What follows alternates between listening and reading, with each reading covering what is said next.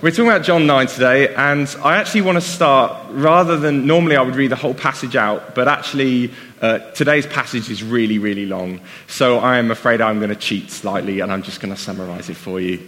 So one day, Jesus is walking along, and he meets a blind man. And just like many, many times before, he heals a blind man. Again, just like many, many times before, the blind man goes around telling everyone, this guy Jesus healed me. But this time something unusual happens. When he tells the Pharisees, they get really annoyed. They say, this man is not from God. He doesn't keep the Sabbath. So they're so sure, in fact, that it's a trick that they actually go to his parents to try and, work it out. And when the parents won't have any of it, they go to the man himself and say, give glory to God. Go on, tell us. He is a sinner, isn't he? But, so the blind man who he now sees, is not willing to denounce the man that healed him. He says, look, whether he is a sinner or not, I don't know. One thing I do know, I was blind, but now I see. Look, the Pharisees, they just can't take that. They curse him, they insult him, they even go so far as to chuck him out of a synagogue. So I want to read to you, I'm going to read a bit of scripture, I promise, the end of the story, just so we can hear exactly what Jesus says. Jesus heard that they had thrown him out, and when he found him, he said, do you believe in the Son of Man? Who is he, sir? The man asked. Tell me, so that I may believe in him. Jesus said, you have now seen him. In fact, he is the one speaking with you. Then the man said, Lord, I believe, and he worshipped him. Jesus said this, for judgment I have come into the world, so that the blind will see, and those who see will become blind. Some Pharisees who were with him heard him say that, and they said, what? Are we blind too? Jesus said, if you were blind, you wouldn't be guilty of sin. But now that you claim you can see, your guilt remains.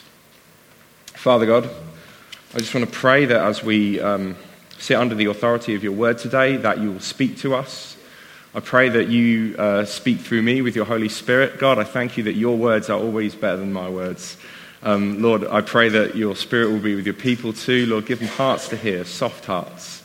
Father, we just honor and worship you as we listen to what you've got to say today. Amen.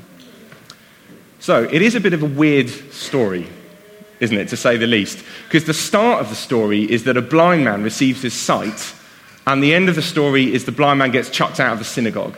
Well, I know about you, that's not really what I expected to happen. So I suppose the question is, how did it all go wrong? The reality sits underneath the story. The huge bust-up between Jesus and the Pharisees isn't so much to do with the healing as it is to do with kind of everything else that the Pharisees stand for. It's actually, I thought, it's a bit like one of those TV marriages. I don't know if you like Everybody Loves Raymond. Maybe that's a bit ancient history, cultural reference there. Yeah, the old people got it. So, every argument ends in a screaming match about, who broke the best china and who keeps on leaving hair in the plug hole and all those things that I'm sure none of you have ever argued about with your partner. The thing is, though, the barbs that the Pharisees aim at Jesus, they're actually just the same. They're really only on the surface. What lies underneath is that Jesus isn't really the Messiah that they're looking for. He doesn't play to their prejudices, he doesn't validate their status, and he doesn't flatter their egos. Actually, quite the opposite. However much the Pharisees had previously been looking forward to meeting the Messiah, once they met Jesus, they really weren't looking forward to it anymore. It didn't really matter what he was preaching. It didn't matter who he was healing. It didn't even matter that he matched hundreds and hundreds of Old Testament prophecies, because he just wasn't the Messiah that they wanted. All they could see was the blindfold that they had put on. That's what Jesus is actually talking about at the end of the story. See, they can see what he is, but they don't want to see. They would rather choose to be blind than to see Jesus. So the issue is really, they could only accept Jesus if he would compromise with what they wanted. And Jesus just wasn't into compromising for them. They wanted Jesus plus something else. but Jesus wasn't willing to partner up. I want to spend our time today in understanding the three biggest blindfolds that the Pharisees willfully wore. I've split these up into three, so religion, idols, and plans. If plans sounds mysterious, that's because there isn't a good word in the English language for what I'm talking about. We're going to talk about how in each of these areas the Pharisees chose not to see who Jesus was, and how that stopped them from receiving Jesus for who he was, and how we can avoid doing the same thing. So let's dive in. To really get why the Pharisees hated Jesus, you sort of need to understand a little bit about who they were. They were very strict and meticulous in their beliefs. Every law was dissected and then rigorously followed. Sometimes, because of their zeal, they would actually impose an even higher standard than the already exacting standards of the Mosaic law. You might think that those kind of people would be natural friends and bedfellows of Jesus. You know, after all, didn't Jesus say that anyone who ignores even the smallest part of the law will be least in the kingdom of heaven? Doesn't he say to obey God? You know, that sounds just like the Pharisees in some way, but for all of that, Jesus is constantly clashing with the Pharisees. Why is that? I wonder if you've ever played one of those games of Monopoly that just goes on forever and ever. Well, by way of analogy about the Pharisees, let me tell you about something that is worse than Monopoly. So last Christmas, I found a board game in a charity shop called Triopoly. What luck! I thought, finally, a fresh, new way to play Monopoly. So excited, I called my entire family around the table to play after dinner. The first hour passed, and, you know, how merrily we just carried on. And, you know, we were thinking how much better than Monopoly this is. We crowed, imagining all those plebs playing what we'd come to call Muggle Monopoly. But you see, then the second hour passed, and the third, and the fourth, and the fifth, and it was now 1 a.m, and we were all sat around the table in varying states of despair, but the game continued. We picked it up the next evening, determined to finish. Another 5 hours passed, and another day, and another evening. Finally, after a total of 3 days of what felt like solid play, of only experiencing Triopoly, my dad and I sat across the table alone in the kitchen, too proud to quit. Perhaps we could no longer imagine a life without Triopoly. Maybe, glimpsing a hint of dawn in the previously dark sky, we suddenly looked up at one another, no longer lost in our musings about the nature of eternity, and we gave up. Triopoly now sits in the back of our cupboard. You're welcome to it, by the way, if you want it. A monument to our folly and hubris. So, if you're wondering why on earth I'm telling you that story, the reason is quite simple. Games are meant to be fun. And what I'm saying is that the Pharisees are the kind of people who would not only play Triopoly all the way to the end of the game without giving up, but they would make you sit there and watch and enjoy them playing. That attitude in the Bible is called religion. The way they approached the law, it was actually to ignore completely what it was for, fun, and turn it into an unwinnable competition. The problem with this attitude is that it is fundamentally incompatible with what Jesus taught about righteousness. So the law was never intended to be a checklist, to use as a weapon against other people. It was always meant to help us to understand our need for God. It was always meant to help us get closer to Jesus, but the Pharisees had actually flipped it around and turned the law into a replacement for Jesus. Maybe that seems like a subtle distinction, but actually that's the difference between believing in the real Jesus, who is uniquely able to rescue us from the consequences of our sin, and having a sort of build your own Jesus, who can make us feel good but has no power. Look, if I'm honest, I think maybe we all tend towards this attitude a little bit. I know that I certainly do. We feel loved when we've avoided that one sin that we struggle with. We feel good about ourselves when we said our prayers. We feel proud when we stay the longest at the outreach. Maybe not you, but definitely me. I know that feeling. The thing is, it doesn't have to be church. Actually, we can think that we're better than other people for a whole wide variety of reasons. It can be because we're cleverer, or we're better read, or better dressed in my case, better paid, and so on. The truth about religion is that it doesn't matter how you measure yourself against other people. It's all about finding that one way that you're better than other people.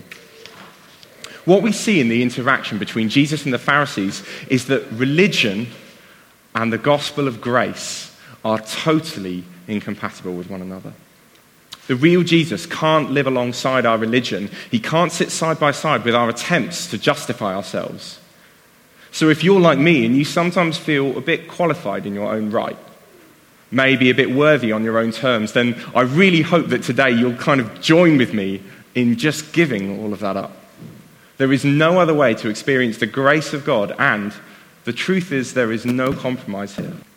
Remember that famous moment that Jesus has with the rich young ruler. It didn't matter how nearly he measured up, because he was desperate to measure up on his own terms, on his own righteousness. That's the risk that we play with religion. There is no quicker poison to the gospel than our own self-righteousness. There's no greater killer of joy than to try and mix Jesus and religion. It's like oil and water. I tell you something though, there is a better way. Jesus came to put the fun back in the game. He came to fulfill the law in such a way that we could never be entangled in it ever again. If we really want to be free from the constant treadmill of the law and free from the just punishment of our sins, then there is only way, and that way is to completely and totally jettison our own self-righteousness and receive the free gift of Jesus' righteousness. You see, the Pharisees, they just couldn't do it. The reason they resist Jesus in today's passage is that they saw, but they didn't want to see. Their self-made rules and their self-invented superiority was just too precious to them to lose. Let's not make the same mistake as them, right? Anyone who seeks to gain his life will lose it. But anyone who loses his life for the sake of the gospel will gain it. And what a life Jesus has to offer for you today. He's offering you reconciliation with God. He's offering you friendship, companionship through thick and thin, a righteousness that exceeds that of the Pharisees. In short, he's offering you life and life in the fullest. But it all begins with giving up our own righteousness. The Pharisees, they just didn't see it. They didn't want to see it, they couldn't, and so they could never have what Jesus is offering. I think our question today is, what are we going to do? Let's talk about another facet of the Pharisees, and that's what motivates them. So from the outside, the Pharisees seem pretty devoted to God, actually. They do long prayers, they're continuously fasting, they're generously giving, all the good stuff that a good Jewish boy is supposed to do. But when you scratch the surface, actually, you begin to see something slightly off. They pray their long prayers on street corners so that everyone can see them. When they fast, they cover themselves in ashes and wail so that everyone will know that they are fasting. And when they give, they go into the temple with big fanfares of trumpets and a parade so that everyone can see how much they give. You can begin to see a pattern. They want to be well regarded. They want to be honored in society and praised by people for their piety. The problem for the Pharisees is that Jesus didn't go in for any of that stuff. Jesus says that we should make our sacrifices as secret as possible to cut out any hint of pride. But the thing is, the Pharisees need the approval of others so much.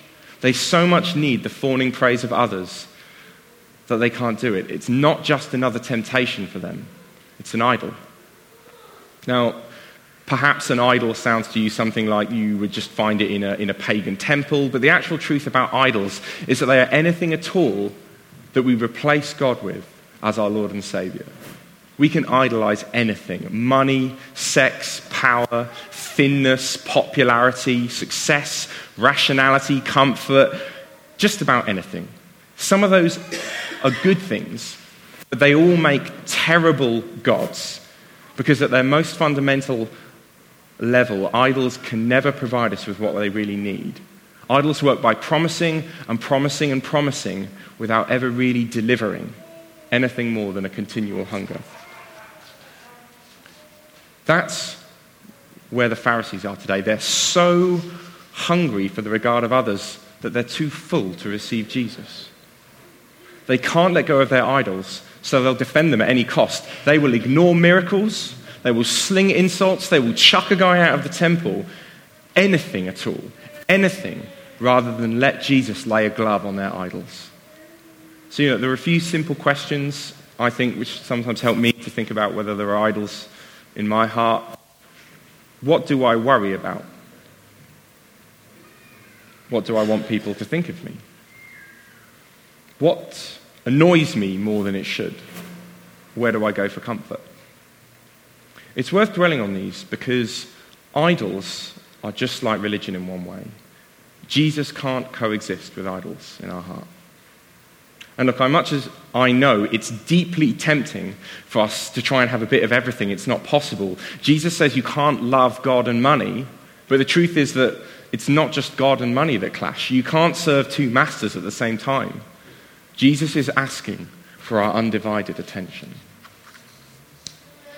So Jesus is asking for more than just some of our money today, but all of our money.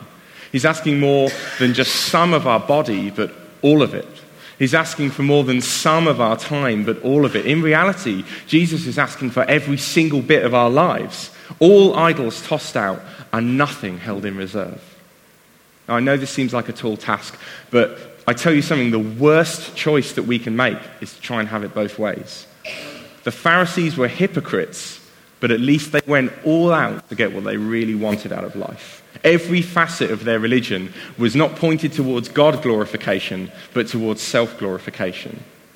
If we stand with our feet in both camps, then the truth is we stand to lose everything. We'll never be truly happy in God, and we'll never really get what we secretly wish for. I think today, actually, Jesus is encouraging us to make a choice and make it with all of our hearts. The difference is that unlike idols, Jesus is really, really worth it. If we choose to make him the highest treasure in our hearts and the end of everything that we'll do, then our lives will never be the same ever again. We will experience life in a way that no idol could ever possibly provide it.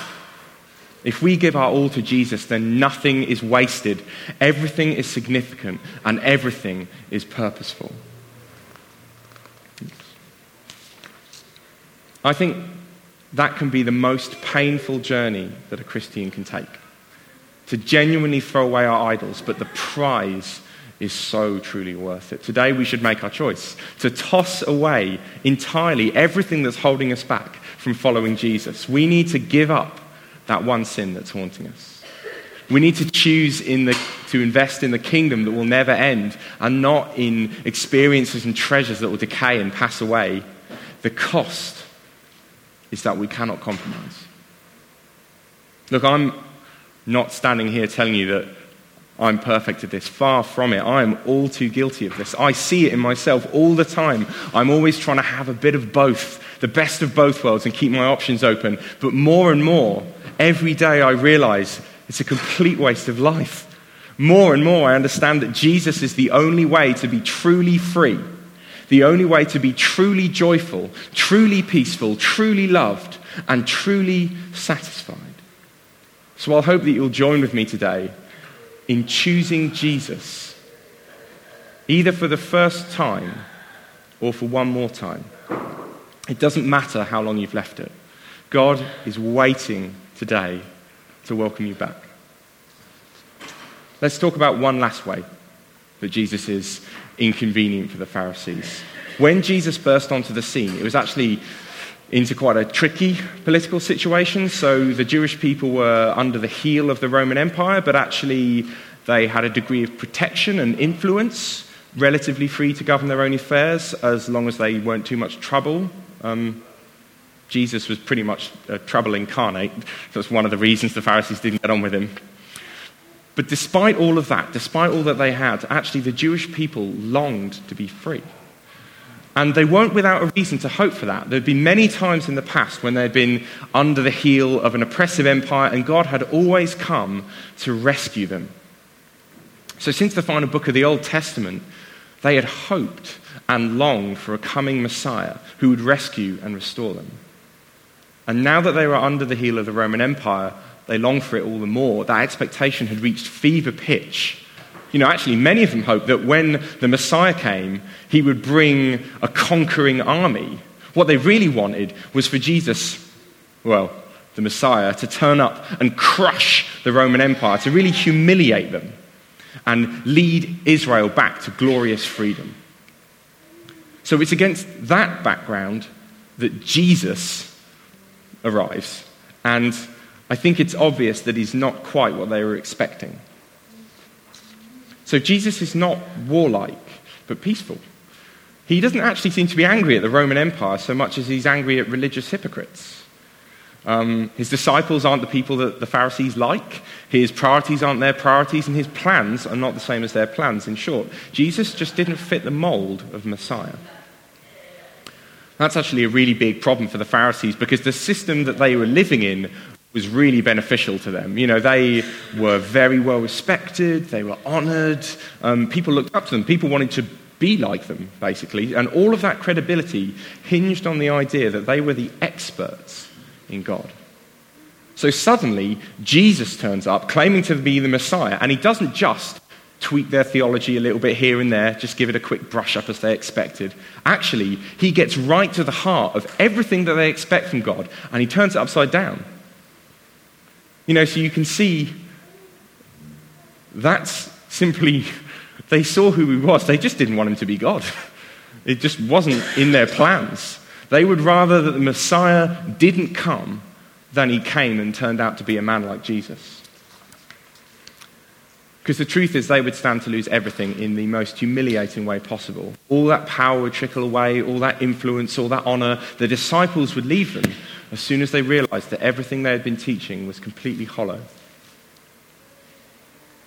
So the truth is that the Pharisees can see exactly who Jesus is, but they don't want to see.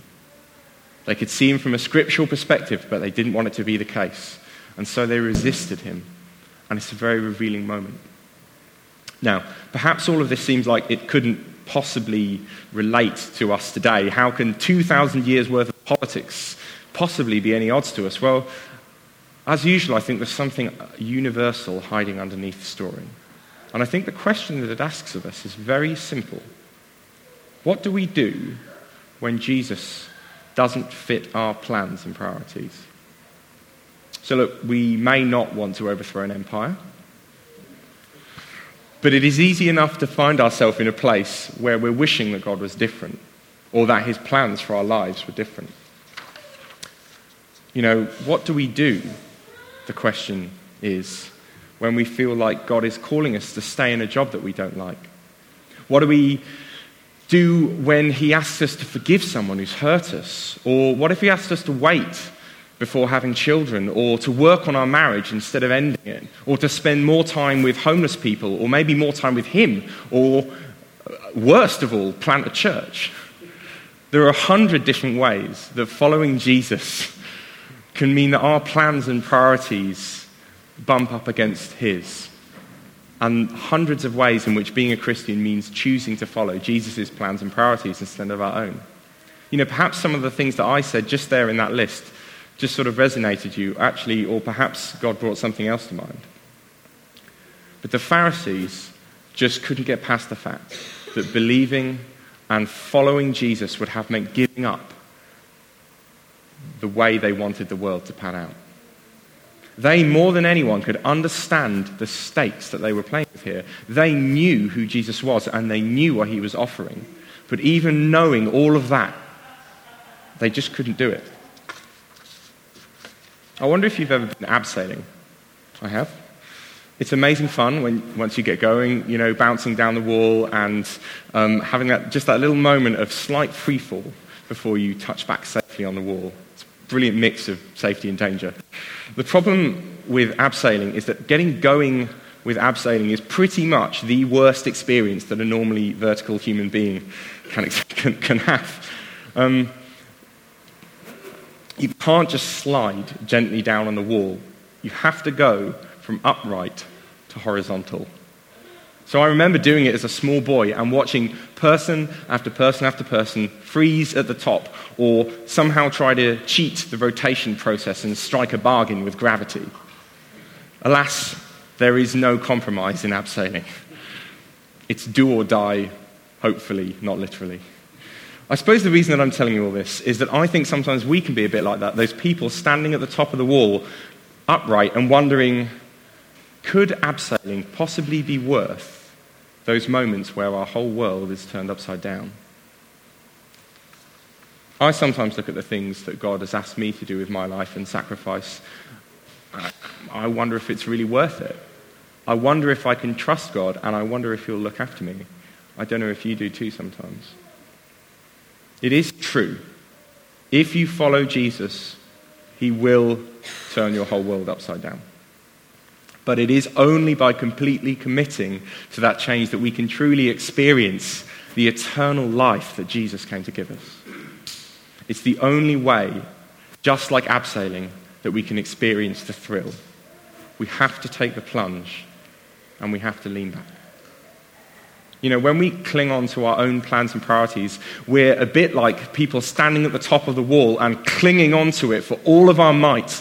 You see, it doesn't matter how tight our grip is, however tightly we hold on to our old life, we can never take it with us. And also embrace the amazing life that Jesus has for us. We have to let go. There's no halfway house here. We can't stand upright and hope that things will work out. Today, I hope that you will join me in letting those last few fingers finally loose. If you're willing to trust Jesus with everything that you have, if you're willing to give up completely your right to steer your life, if you're willing to say that Jesus' way is the only way, then you are ready to have life, and life in the fullest. Let's not let fear hold us back. Let's not give up and give in to our old way of life. Let's not hear the siren call of false security. Let's not choose the path of the Pharisees who saw but didn't want to see. They knew who Jesus was. They knew what He was offering, but they just couldn't fit Him into the box that they had already constructed for the Messiah. You know, the reality is that today, Jesus is no more able to fit into my little box or your little box than He was into the box that the Pharisees had made. Let's have an encounter with Jesus. So I want to tell you in closing about another way in contrast to the way of the Pharisees. So they had all the religious knowledge that they needed to know who Jesus was, just the way that we do, but they wouldn't see it. They couldn't admit who Jesus was, who He was. They were too wedded to their own self-righteousness, their own idols, their own plans and their own priorities to even let Him get a foot in the door. But the truth is there is no substitute for the real Jesus. It's very tempting to try and have a bit of both in our lives, a bit of pride, a bit of grace, a bit of our own way and a bit of Jesus' way. But the truth is that Jesus won't team up with any of that. He won't share the top spot in our heart, even with the things that we hold most dear, even if those things are good things. As hard as it sounds, Jesus is asking us today to drop the idea of Jesus plus anything and come back to the idea of Jesus plus nothing. Jesus plus nothing, that's the Jesus who we first fell in love with. That's the Jesus who rescued us. One of the most significant things we can do as Christians is to never let anything get in the way of the real Jesus. We simply have to take the blindfold off. I wonder if we would all just stand.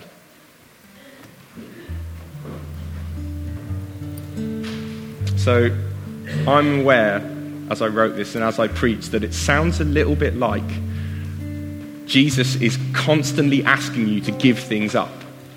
and constantly asking you to make sacrifice and constantly asking you to be pious and self-disciplined.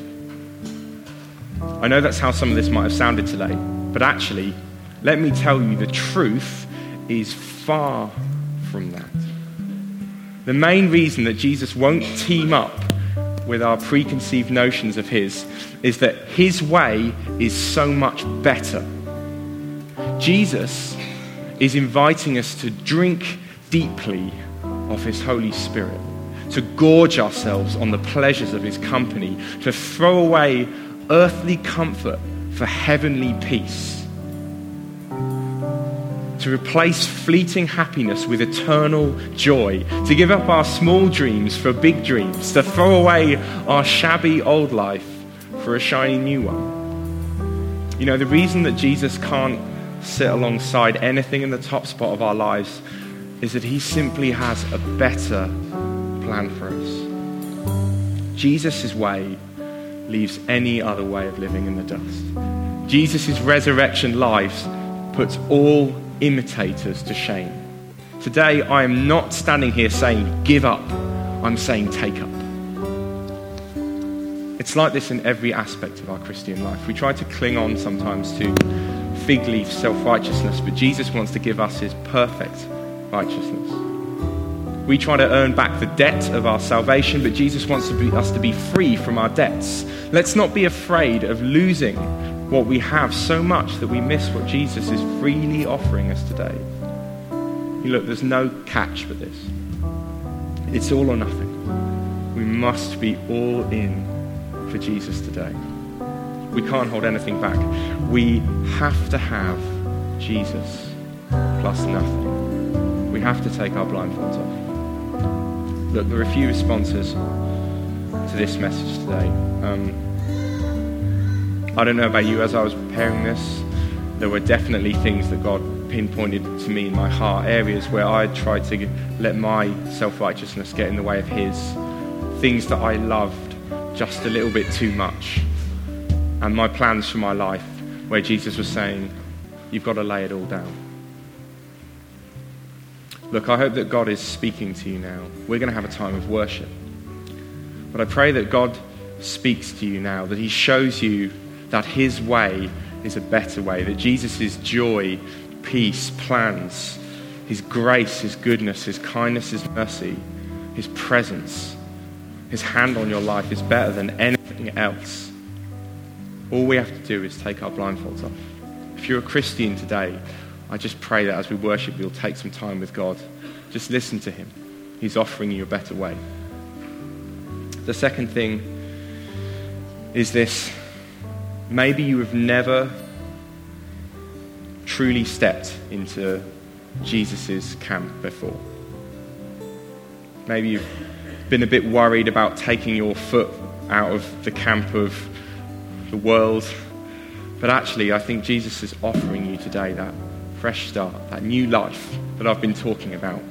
Jesus didn't come to make you feel bad, guilty, condemned. He came to give you life. He came to free you.